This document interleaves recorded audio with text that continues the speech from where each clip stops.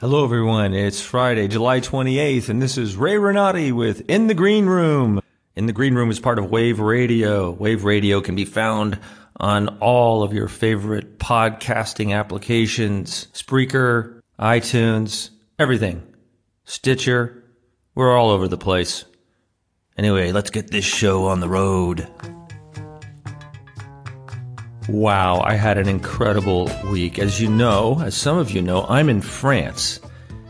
And many of you have heard of the Palace of Versailles, or as they call it here in France, the Chateau de Versailles. And I was privileged to take a tour of Marie-Antoinette's theater. They only let people see this thing like once a year for a very short period of time. And I was lucky enough to be here while they were allowing people into this incredible space built by Marie-Antoinette herself. Well, she didn't build it. Her designers and builders built it. Yes, Marie-Antoinette, the young lady who lost her head so sadly during the French Revolution. She loved theater, loved it since she was a little girl. Marie-Antoinette was Austrian, and her marriage was arranged to Louis XVI when she was a little girl. They actually sent teachers from France to Austria to teach her the French ways and the French language and basically how to be French. And her mother, not liking the French ways, if you will, I guess they were a little bit too wild for her. She kicked most of them out. But there was an abbé from the Catholic Church, a man, who had adopted some of the newer ways of educating children. And one of them was through theater play.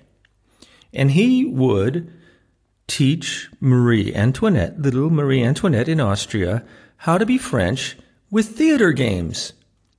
And thus, Marie-Antoinette, from a very, very young age, fell in love with the theater. And when she moved to France, she was still in love with the theater. But her father's father or grandfather, I'm not sure, Louis XV, was not a fan. So little Marie in the Queen's quarters would recruit servants and others who wandered about the palace to become part of her theater company. And she would hold little plays in the Queen's chambers and hide the costumes in a closet back there. One day, the librarian, who was one of her favorite players and who was one of her favorite patrons, if you will, of her little girls' theater, was caught outside in a harlequin's costume by a guard. And this was reported to Louis XV, and he was not a happy camper.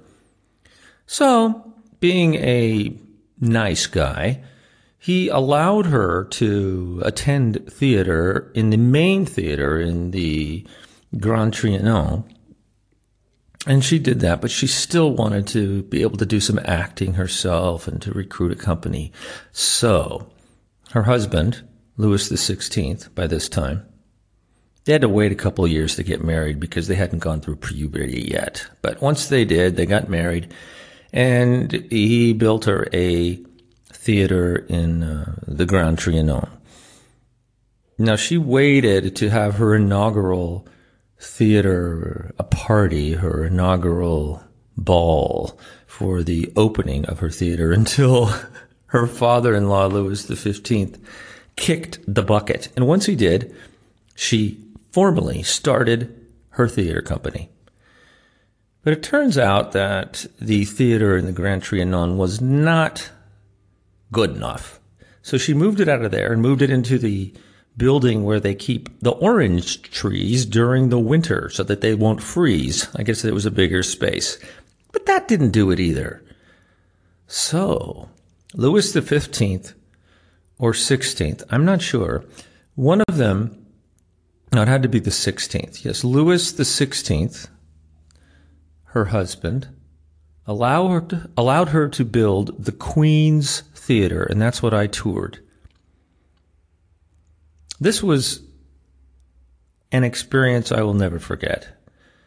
You walk through the garden, one of the gardens in the chateau, and there's a very nondescript entrance, and you walk through that, and then there's another little door, and you walk into this door, and all of a sudden magic happens. Through this door is a theater space. It seats about 250 people, and it's a regular proscenium stage, but the people sit in the round, if you will.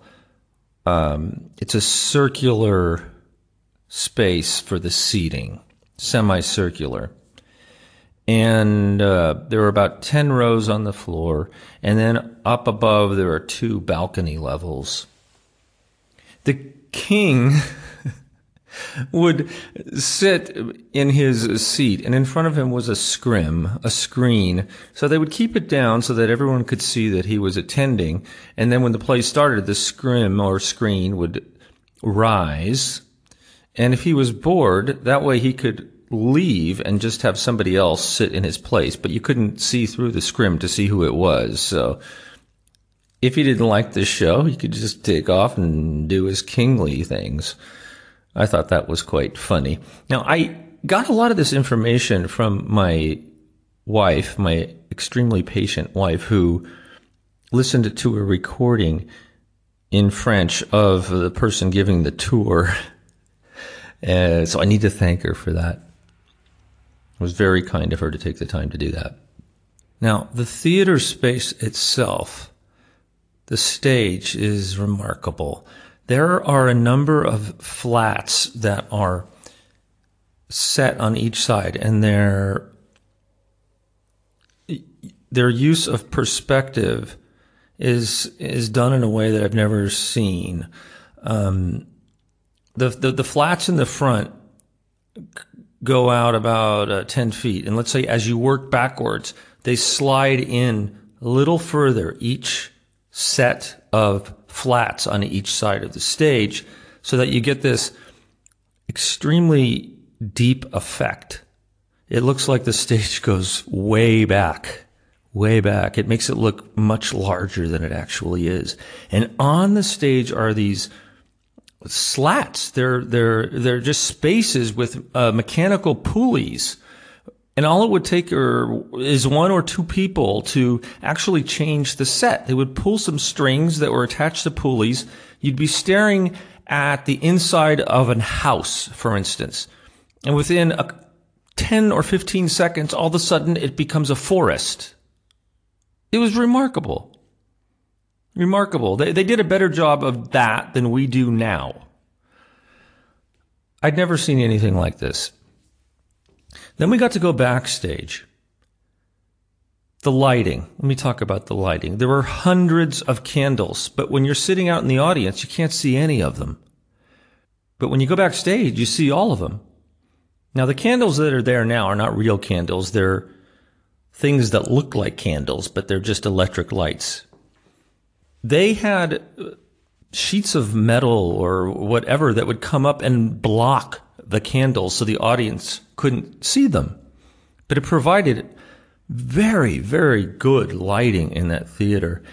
And apparently Marie-Antoinette used expensive candles that did not produce a lot of smoke, much like the candles that we have now.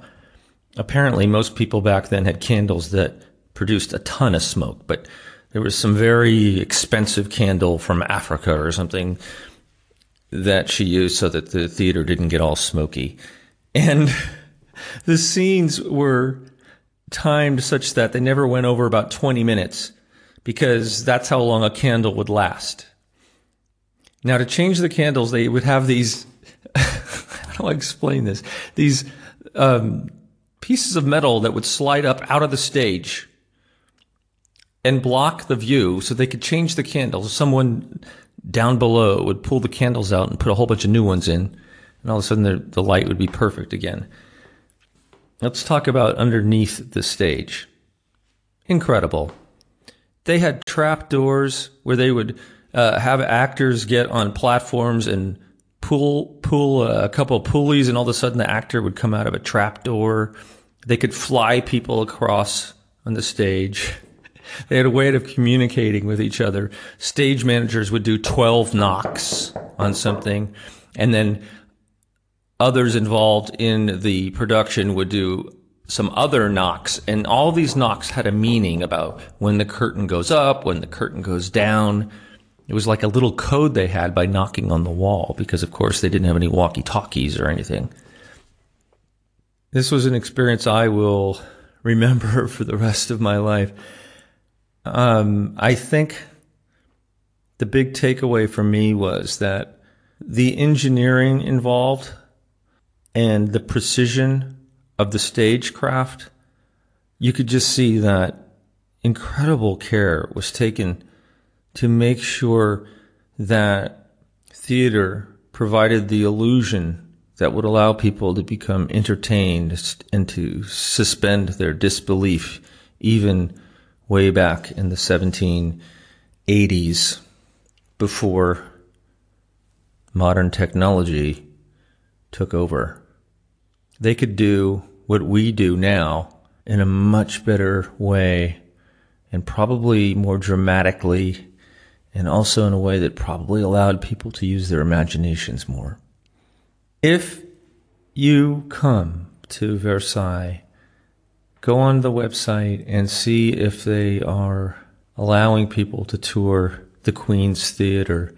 And if they are, get yourself a ticket. I happen to snag the last ticket available that week. It's a real treat. It's a real treat. So that's it for this week. The Queen's Theatre, Marie-Antoinette. She was quite a woman, a lover of the arts. I heard she was very scatterbrained. She spent a lot of money, which is probably what led to her demise. But I think she was a very interesting and artistic woman. I could feel her spirit in the room. I really could. It was incredible. That's it for this week. Thank you for joining me. If you have any questions, just go to rayrenati.com and send me an email from there, or write me at rayrenati@gmail.com. And for Wave Radio, this has been Ray Renati, and I will talk to you again next week. But until then, I'll see you on the boards.